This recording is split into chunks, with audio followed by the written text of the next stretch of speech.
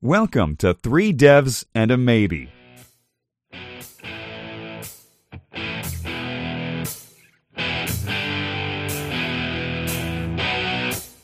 Now introducing your show hosts, Michael Budd, Fraser Hart, Lewis Gaines, and Ed Mann. Hello and welcome to another episode of Three Devs and a Maybe. My name's Ed Mann, and today we're very lucky to be joined by Matthew Napoli. Hello, Matthew. Hi, hello. Hello, and fellow my builder, Neil Brooks. How you doing, Neil? Hello. Hello.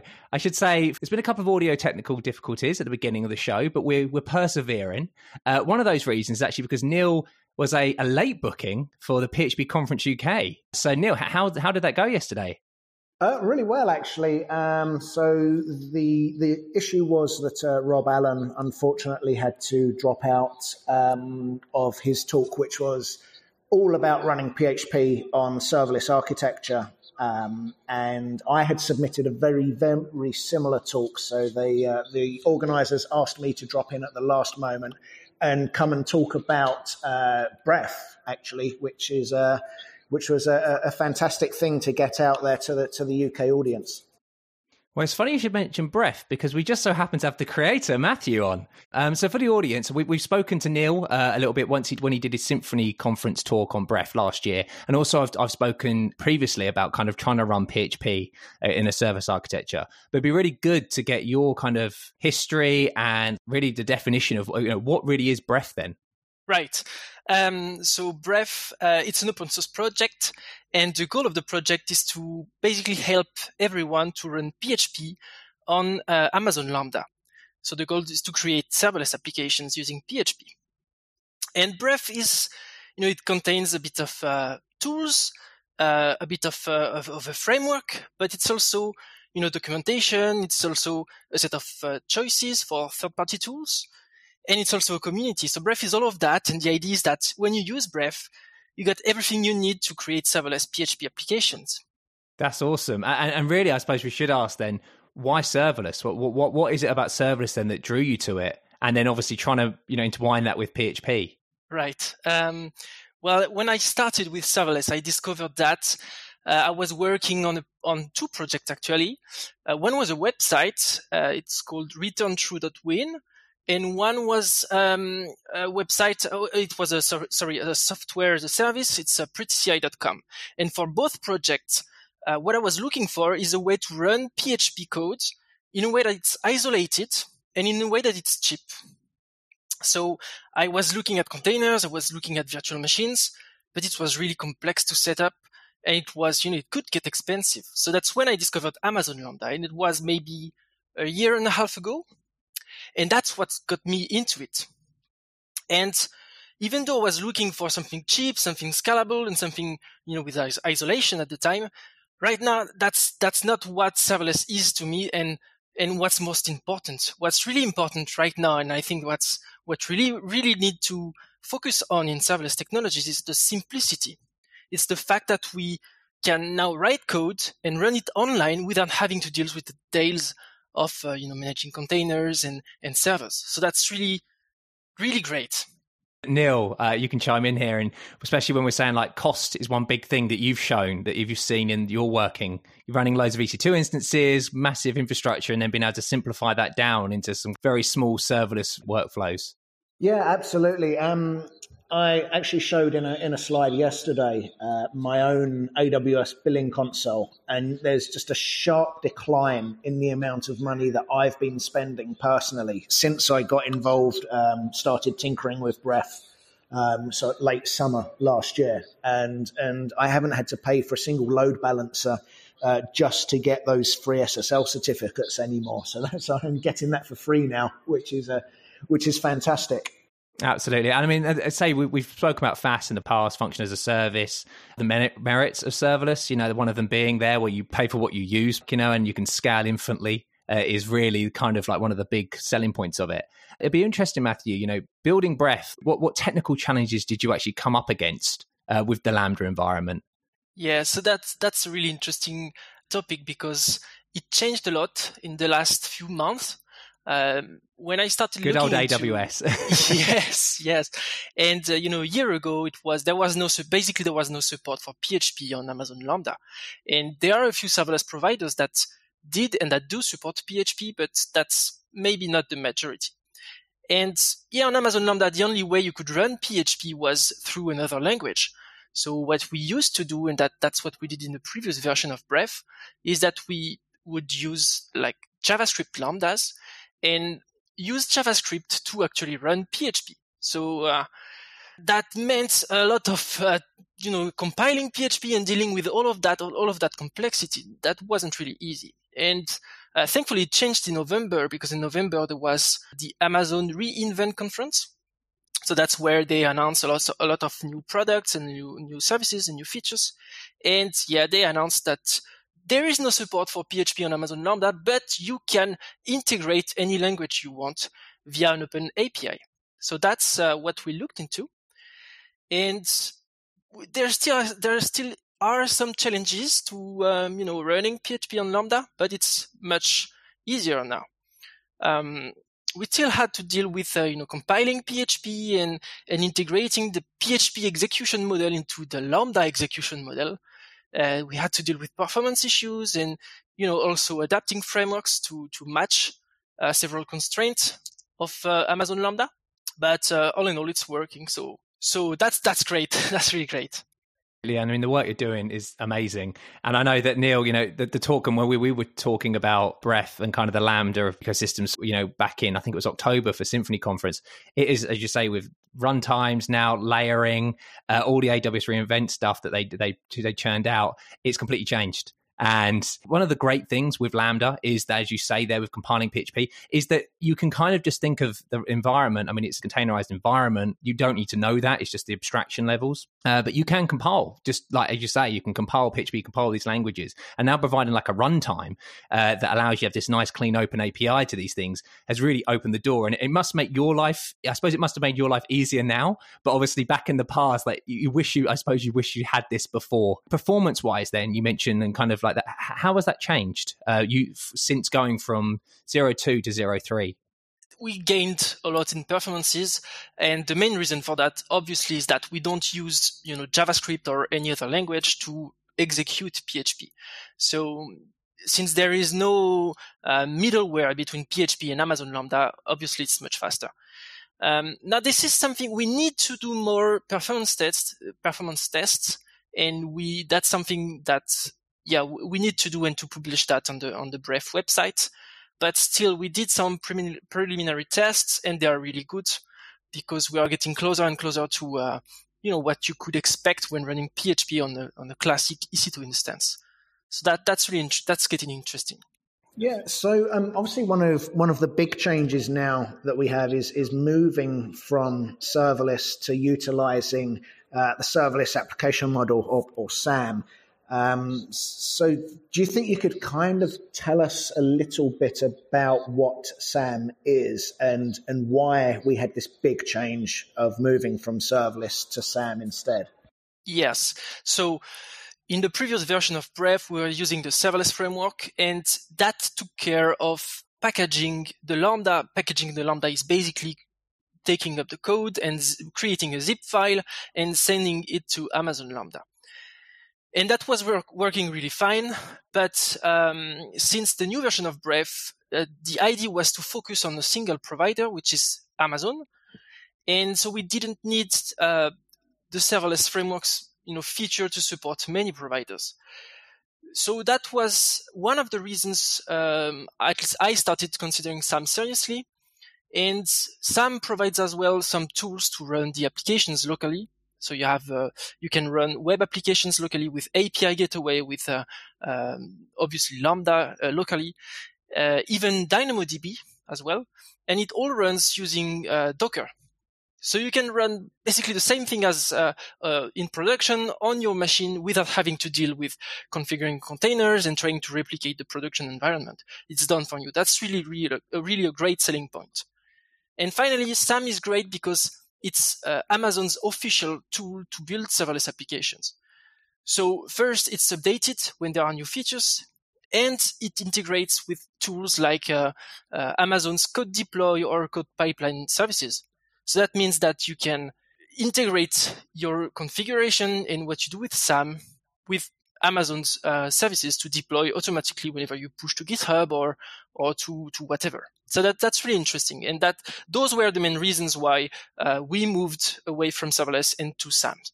Is there anything you miss from the serverless framework that you kind of wish SAM had, or vice versa? You're kind of happy that, obviously, I mean, keeping up to date now, using the official way, Amazon's kind of provided one is great. But is there anything, from serverless that you kind of wish you had? It's not necessarily about the feature, at least for me.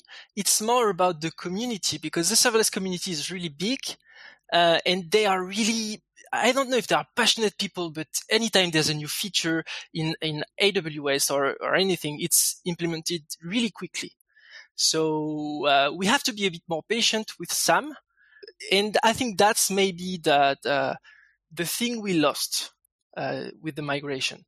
But still, SAM is an official tool, so they keep it up to date. But it's maybe you have to wait 1 month instead of 1 week, And it's all the things around it, isn't it? Like the infrastructure, deploying things, being able to like package up static assets, all the different kind of plugins, and that's the ecosystem that serverless framework gave you. That now we're kind of going to have to reinvent in SAM or think a different way. Right. Yes, there's that. But I've used some plugin of the serverless framework, and while it's useful, it's always you're not sure how much the plugin is maintained and how whether it's like the good way to deploy, for example, with the static assets. I was always on the fence on whether that was the right way to do stuff. So plugins are great, but since they are really a community thing, I don't know. It's I was always not sure whether one was the right fit. Another thing then, so with Lambda, so we've kind of touched on layers and the runtime and this new process that has been around since October. But it'd be really great maybe to go into the people who are either new to Lambda or kind of coming in from, I suppose, old Lambda now, the concept of layers and runtimes. So what actually then is a Lambda layer? If you've done Docker, a great way to understand that is like a layer is like a Docker image. So that will provide you with some binaries, some libraries, and technically a layer is just a zip file. And whenever you say, I want to use the PHP layer, I want to use the whatever layer, it's basically saying include that zip file and unzip it whenever the Lambda boots. So whenever the Lambda boots, it will unzip the zip, and then you will end up with some binaries, some libraries. And that's what we do with Bref. We provide the PHP layers so that you have PHP installed on Lambda. Now, runtimes are a bit different. Runtimes are layers, but they also provide everything that's needed for the orchestration. That's basically they provide the script that runs whenever the Lambda boots. So that's with that specific script that we can do, for example, run PHP FPM or run the Symfony console or Laravel Artisan or whatever you want. With the layers that Bref provides, I mean, how much does Bref give me if I need, say, maybe MySQL or Postgres or whatever? Like, is that support all built in for me? Can I just straight away drop in, replace what I'm already running on my server? That's the idea. We try to provide most PHP extensions, like the most popular one. Because there are some size restrictions, we cannot, Bref cannot include all the extensions. But we try to provide the one that you are most likely to use. For example, MySQL and PostgreSQL. There's also an issue of what if you want an extension that Bref doesn't provide, and that's actually a hot topic right now. And I think the goal would be to try and make it as easy as possible to add support for custom extensions. That's something we need to work on. That's something that people have started to work on. So that's an interesting topic. And as you say, like the fact that a layer is just a zip file, it unzipped into the opt directory in the Lambda container space, and that you can up to 5, so you can kind of overwrite. And I can see it was interesting looking at your implementation, how you've got, let's say, the PHP layer, but then you've got a layer console that overrides just the bootstrap of it. So you can kind of build up from these shared libraries and kind of compose kind of runtimes or these kind of like environments based on certain layers. And another thing there, so we actually spoke about it off air, but it was something that I was really interested with looking at the source for the Docker builder pattern that you used and how you build these runtimes, because it's no easy task to build something like PHP. And as you say, for catering for many different kind of eventualities, Neil mentioned there MySQL and Postgres. You've got multiple different options of things. You've got your own extensions. So how has that kind of been developed over time? What made you kind of go along this approach of building up, say, like you've got the build Docker file, then you've got the PHP one, then you've got the actual export? How did that come about? Yes, so that was for me the first time actually compiling PHP from source.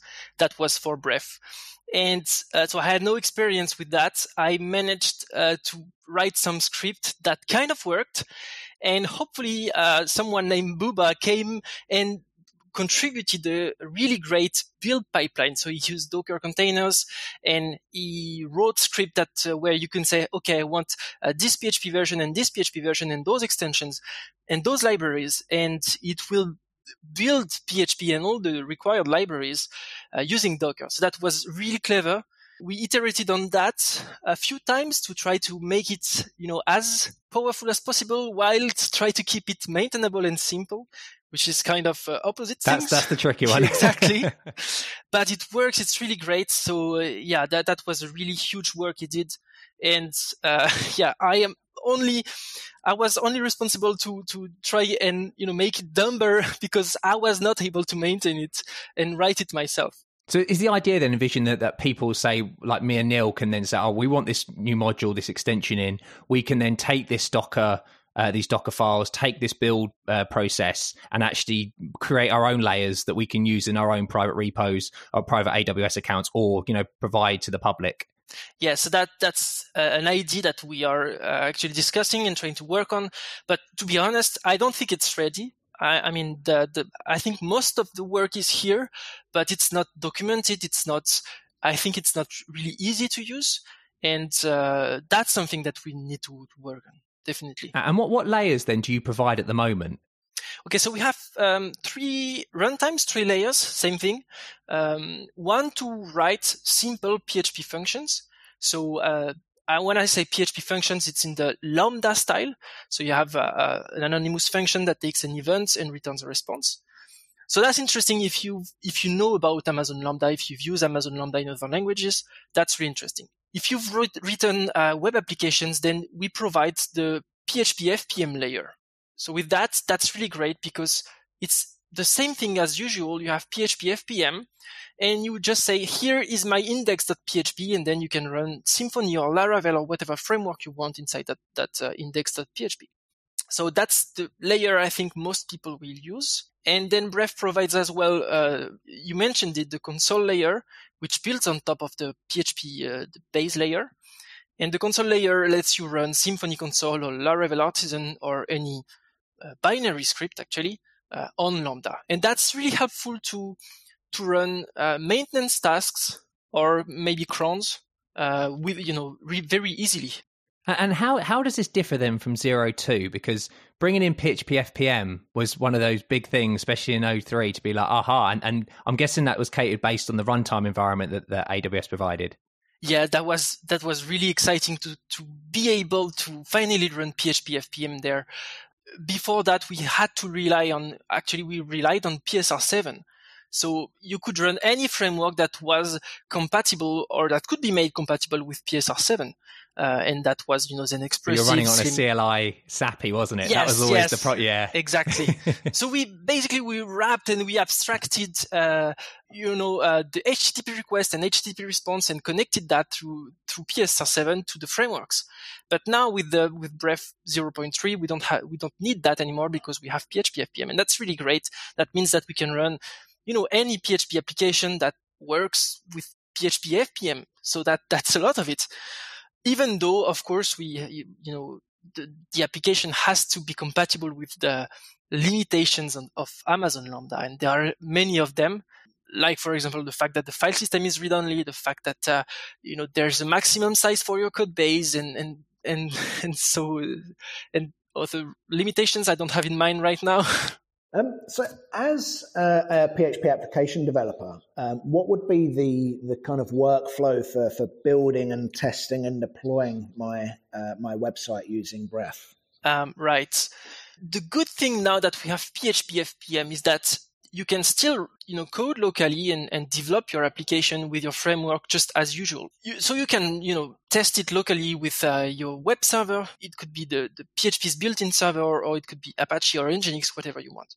You can also as well use SAM's local Docker environment. So that's a possibility. However, it's a bit slower than the usual Docker setup, because they have the way they run the application locally is that they boot a new Lambda and a new container for every HTTP request. So right now it's really great to debug stuff locally, but it's not ideal, I would say, to do a full development cycle locally.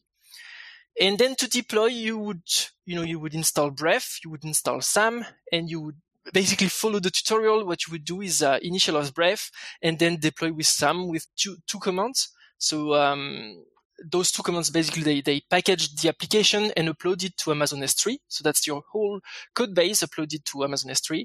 And then the deploy process by SAM again would create everything you need in your application. For example, create the Lambdas, create the database, they create the API gateway that you would use, and any other resources that are linked to that. And SAM does the deployment using CloudFormation, so that's really great because with CloudFormation, everything is it's an atomic deployment.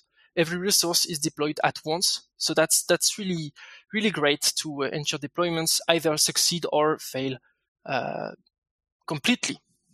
Yeah, so you mentioned there you've got the console SAPI, the CLI SAPI, and now you've got the PHP FPM FastCGI SAPI. And there's another SAPI that I've been looking through, eagerly looking through actually, and it's the Loop SAPI that you've been working on. And I'm just wondering kind of, firstly, what is this and the kind of success and the merits of using this over a conventional approach? Right. So this is completely experimental. So I guess for most do people, not use in production. Yes, exactly. And I think most people don't need to care about that, but that's still extremely fun to talk about this. This is basically a new way to run PHP. It's something that I hacked together, in the C code of PHP. That was the first time I looked into that code. And what I tried to do is copy the behavior of PHP FPM, but remove all the HTTP and FastCGI parts. So what you have a script, and the script will execute in a loop. And every time the script executes, the memory will be completely cleared. So the goal here is that you can run, for example, the Amazon Lambda script in a loop without having to start new processes for every invocation. And the idea here is only, to gain in performances, to gain in the call start and to gain on the start, the time needed for the process to start. So that's really interesting in performances because I think we get the best performances with PHP with this.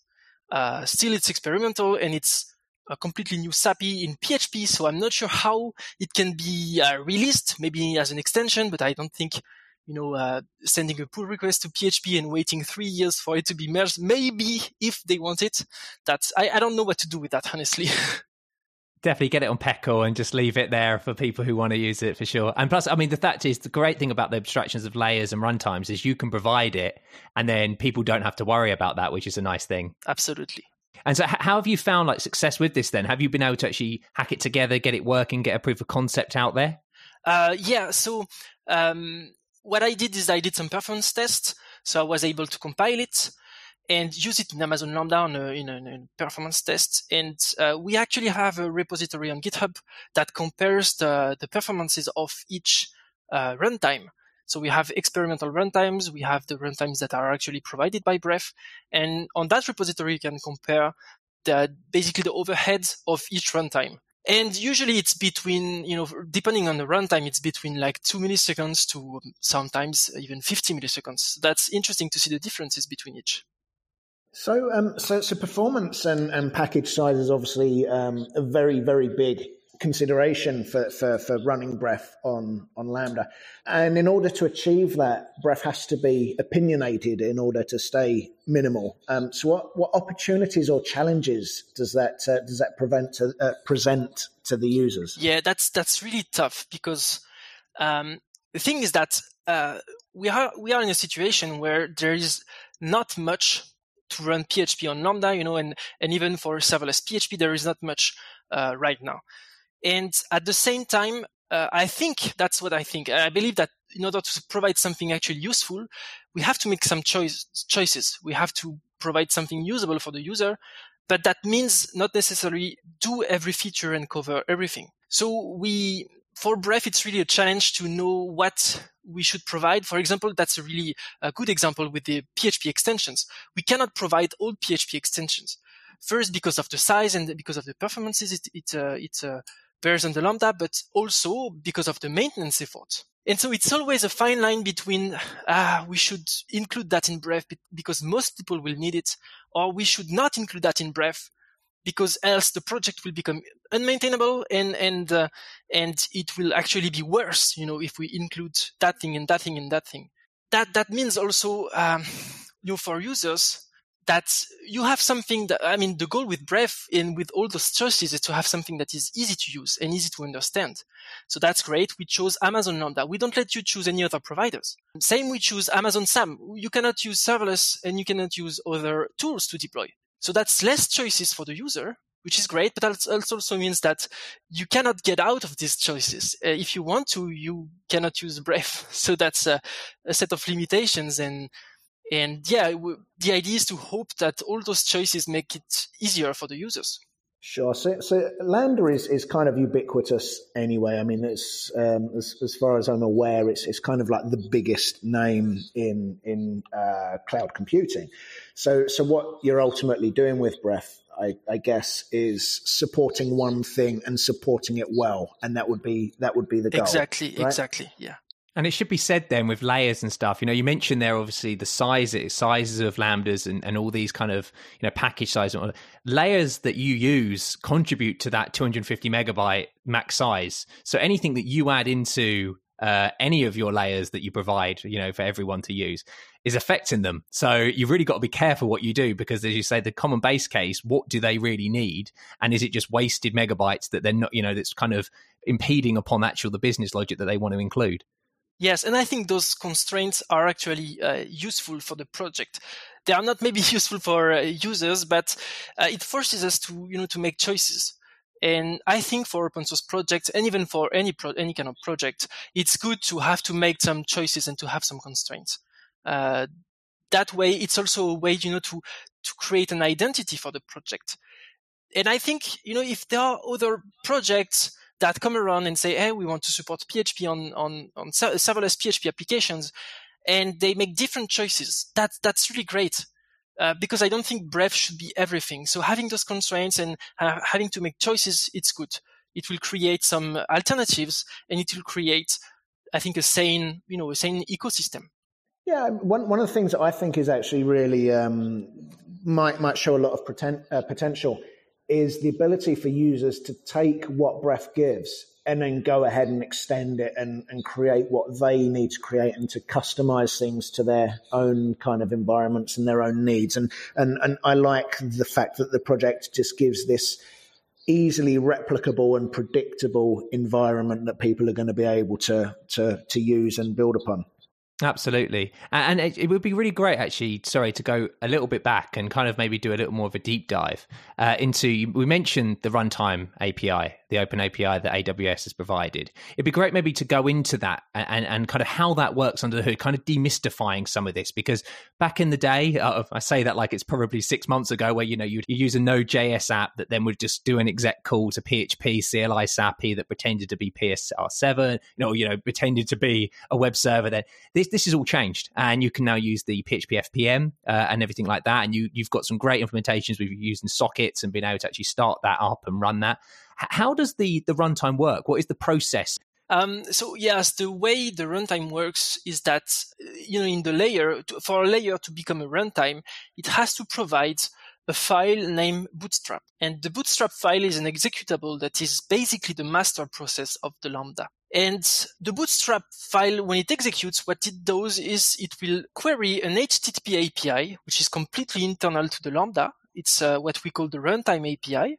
So it's an HTTP API that has, I think, 3 or 4 endpoints.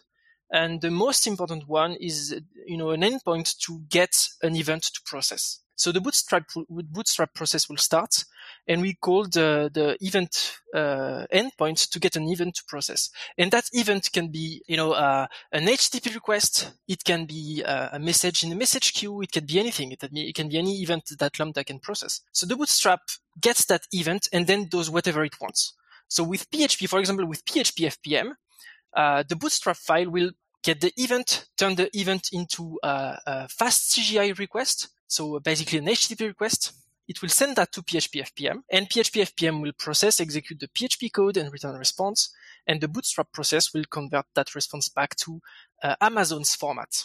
So basically the Bootstrap file will replace Nginx or Apache in a classic PHP setup. And the great thing is that you're using PHP actually for the implementation there, because it just has to be executable. So you can use PHP, which is great. Yes, exactly.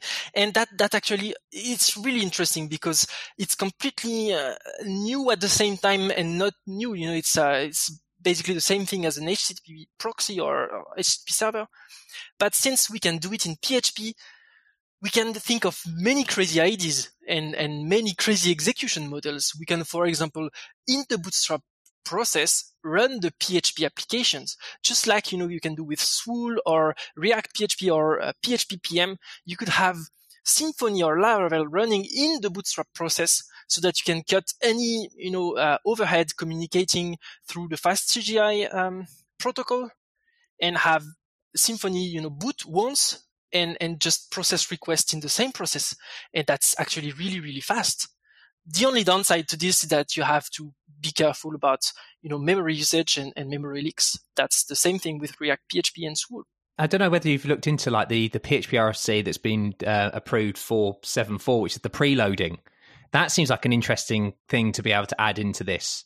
Yes, I have not looked into that at all at the moment. I'm really interested to know if it can maybe improve the performances on Lambda.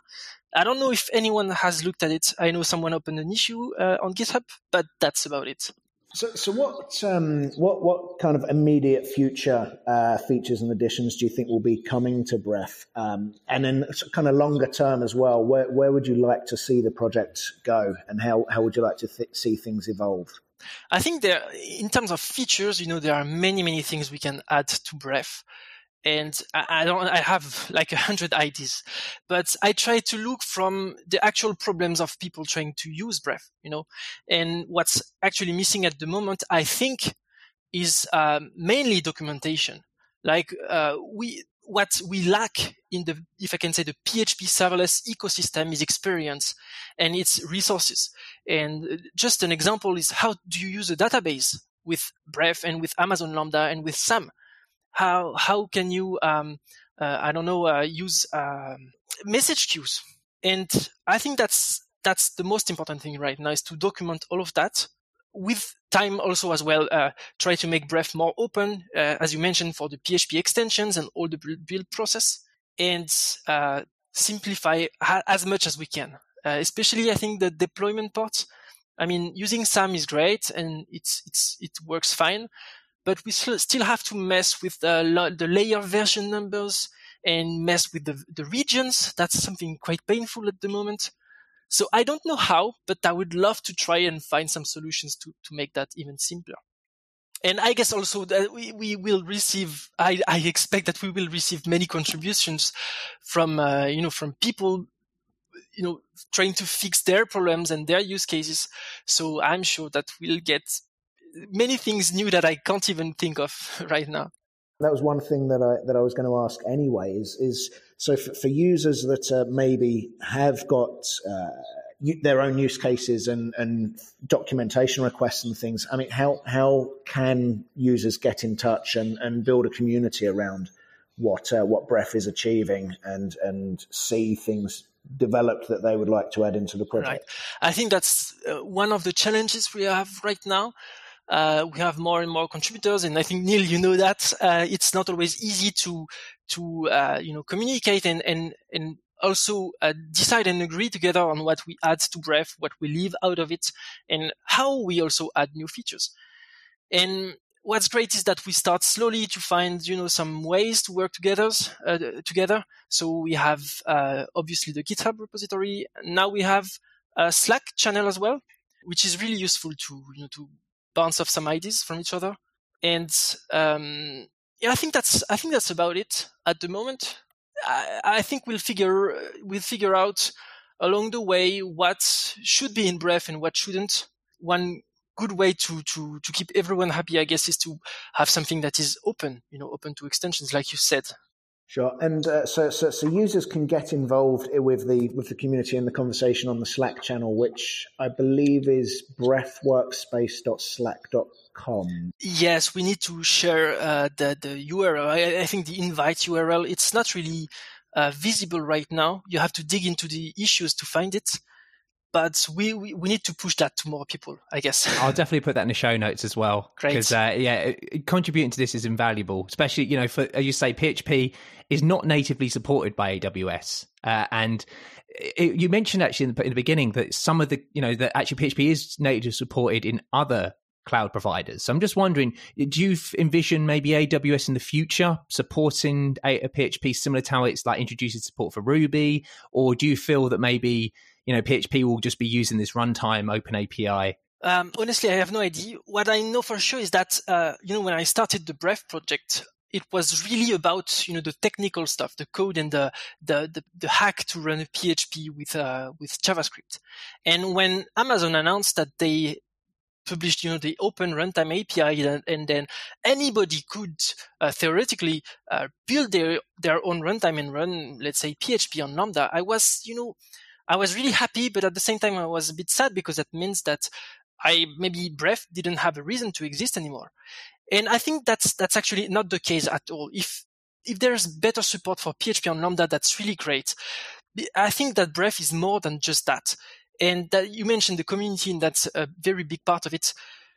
Writing serverless PHP applications is not just about, using a tool and using a framework. It's really more complex than that because we lack experiences, and we need to learn. We need to share together our experiences. We need to improve our tools. There's so much more than just the code. So I'm really not worried about the future of all of this. I think there's still a lot to do. I think one of the things that Bref really gets right as well is the ease of accessibility for the documentation. It's that AWS documentation tends to be completely impenetrable. And I was speaking to people yesterday who completely agreed with that as well. They said, like, we just can't get into the documentation. It lacks tangible examples. So one of the things that I think that Bref is really, really doing well is coming up with examples and simplifying the documentation to make it much, much easier for people to get on board with. No, I completely agree. And it'd be interesting, actually, maybe Bref in the real world. So how have you used this? Do you have used this in any projects yourself? Have you seen this being used, maybe from 0.2 now to moving them over to 0.3, finding how much easier it is to use? Yes, so that's, I guess for me, maybe Neil, you have some answer to that. For me, this is a tricky question because at the same time, I want to say that, anyone can use Bref, and that's really great, and go on and try it. That's great. But still, Bref is not suitable for, all scenarios. If you have a big, complex PHP application, and especially if it's legacy or whatever, maybe Bref is not really ready for that, for you yet. But, for small applications and, it's been now a year that I only deploy all my, small projects on Bref, and it just works. And that's really great. So for a very small application, it's perfect. It's really great. You don't pay a cent for that.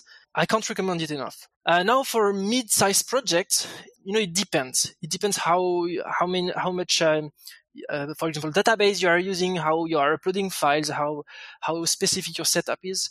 I know companies that do use Bref and that save, a lot of money thanks to that, thanks to Amazon Lambda. So I guess it's up to how much you want to, struggle with some things, how much you want to get into those details. And I think over this year, it will be much more, usable in larger applications. At least that's the goal, It's interesting because there still is that debate of whether you have one big Lambda that is like the catch-all, where you can bring in your typical web application, maybe built with Laravel Symfony, and let them do the framework routing and whatnot. Or you use routing and take advantage of API Gateway and allow, maybe having these smaller functions that are very defined. What's your opinion on that? Do you kind of have a preferred approach? Yeah, for me, I don't have an answer to that, honestly. I think that's a very interesting question. And I think we'll figure out the answer, over time, because we need more experience with all of this. Now we can look into, the same problem applied to microservices or even applied, to modular architectures. Do we really want to maintain 20 or 50 functions or just one or maybe 5? That can help answer the question. And you have the tooling. The thing is with frameworks is you have that tooling already, don't you? It's the fact that you have like Laravel and Symfony that are doing all that work for you, do it well, and it's quite an easy task to just bring that into a serverless architecture, get the benefits of the pricing of the run what you only using what you need and whatnot, and the scalability of that. And then maybe breaking things up. Exactly. Yeah, I definitely start with something simple and then try to improve it. Just, make it work and then make it better. Absolutely. And so finally for me, actually, I suppose more of a kind of looking into the future, really. What do you envision then, or what would you like from Lambda and serverless compute in the future? What can you see? I mean, no one knows what's going to happen next reInvent. I don't know whether you had any idea that this runtime open API was going to happen, or this kind of thing. So what would you like to see? And then what do you reckon you will see? For me, there's one technical thing that is still a big problem with the serverless adoption. It's the cold start. That's we often hear about that, and it's really painful, when using a database on Amazon. Would you mind maybe for the audience, if they haven't already listened to our previous episodes, like what is then the cold start that you're talking about? Right. Amazon basically scales the containers, or they are not technically containers, but it's the same thing. They scale the containers on demand, depending on your traffic. But whenever a new container or a new Lambda instance boots, you will have an overhead which is called a cold start, and it can be between 200 milliseconds to maybe 500 milliseconds. So that can be really annoying if you are writing APIs where you want to have really good response times. And those cold starts can get even worse when using a database and using Amazon RDS. Because when using Amazon RDS, you have to put the Lambda into a VPC, whatever. Anyway, you can get like a 5-second cold start. So that can be a real big problem when writing a website or an API.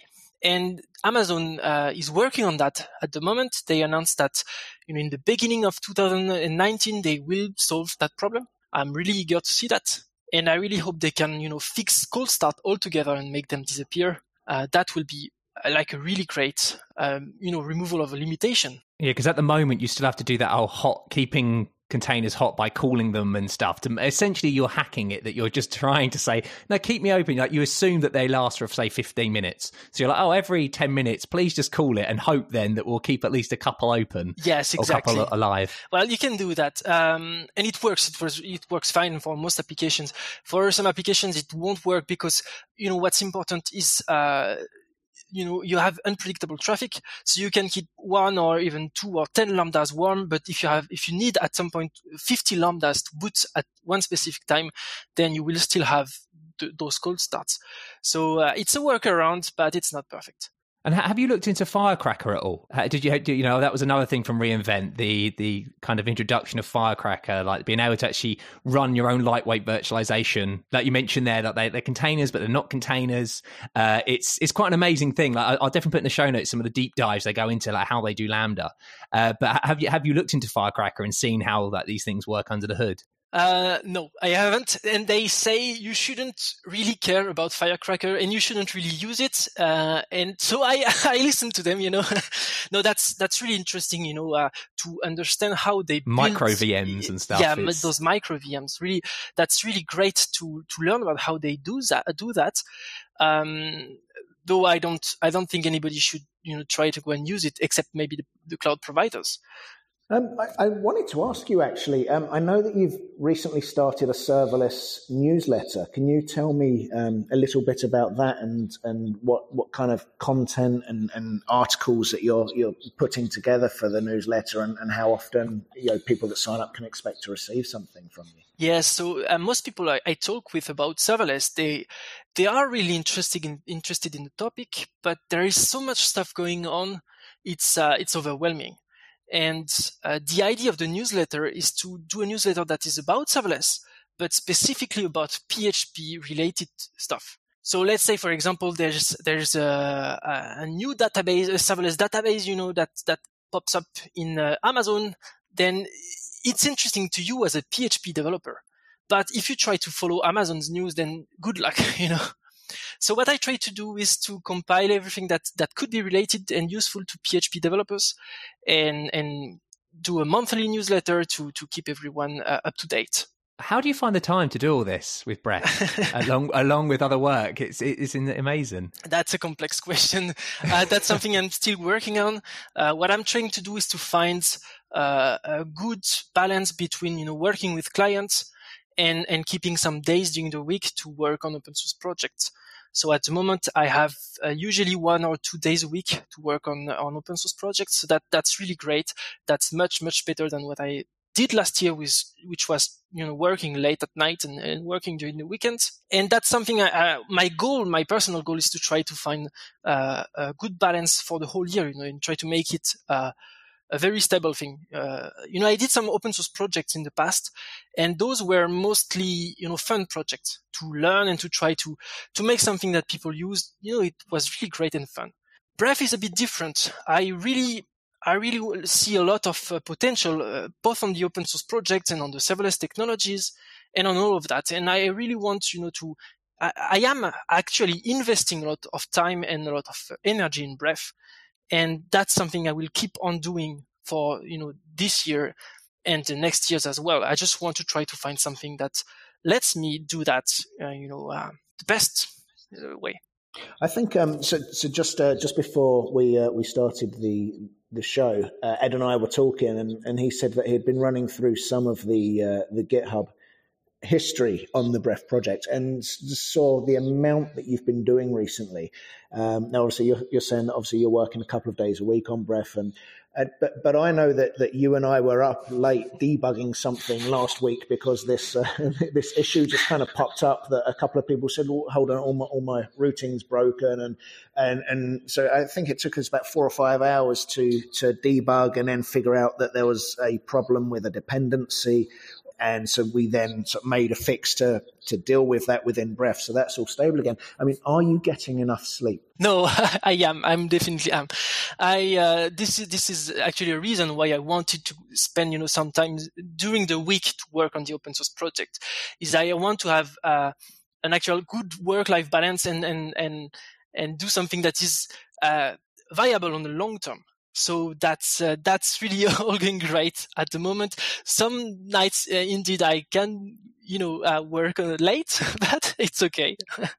Well, no, absolutely. And I'd say, the work you do is invaluable. And it's definitely, I mean, as you say, it's helping not only get PHP on Lambda, but it's just the ecosystem and a serverless PHP ecosystem that will forever be needed because serverless is not going away. It's definitely the next compute, the next way of performing all of our tasks, all operations and stuff in a scalable manner. So it's invaluable to have that. And PHP, as I say, will not go away as well. So the two together work really well. Yeah, they're a very good match, and both, on the technical side, because they share the same execution model and so forth. But I think that's even better, on the philosophical side. Serverless is about making things simpler. You have less to do when it's simple, and you can just, push an application online. That's it. And I think with PHP, that's what it has always been about. It's really an accessible language, and it has gotten a bit more complex over the years. Both, PHP in itself, but, with deploying PHP applications, now you have to care about containers, you have to care about Ansible, Chef, Puppet, and orchestration and stuff like this. And going back to the roots of PHP, an accessible language where anyone can write some PHP code and just push it and it just works. It just runs in production and it's on a production that's reliable, that's scalable. that's it's quite amazing, isn't it? It's going full circle. Exactly. It's like going full circle. Absolutely. Well, so Matthew, thank you so much for taking the time to come on the show. Thank you. Neil, have you got anything else you'd like to add? I don't think so, really. I mean, there is one thing which is sticking in my mind, which is there are one or two different solutions to this problem emerging at the moment. So we've got solutions like image to Lambda, which I know is being worked on. So what makes Bref different to everything else, or maybe the best solution? I don't know if it's the best solution, but what sets Bref apart from the other emerging solutions that we have? Right. So I wouldn't say like Bref is the best. I think it's a matter of what problem it solves. And some people will want, with EMG to Lambda or with other solutions, you have to, for example, deal with containers or build your runtime manually. And it's great. And some people will want to use that. And that's really fine. The idea with Bref is to address another need, which is I write some code and I want it to run online. That's basically it. And whether it runs with, some runtimes on whatever or something else, that's mostly a problem for us Bref maintainers. So again, I think that's okay if there are many solutions on using the same technologies, because the approach and the people, the users that it targets is what's most important. Absolutely. I say thank you so much. And Neil as well, thank you for taking the time. I know that you're at PHP conference at the moment, so you're trying to find some time, nice quiet area and stuff. Yeah. It's been a good chat. Awesome. All right then, audience. Well, thanks again for listening to us, and we'll be back next time. Speak to you soon. You've been listening to 3 Devs and a Maybe. You can contact us at contact@3devsandamaybe.com or follow us on Twitter at 3 Devs and a Maybe.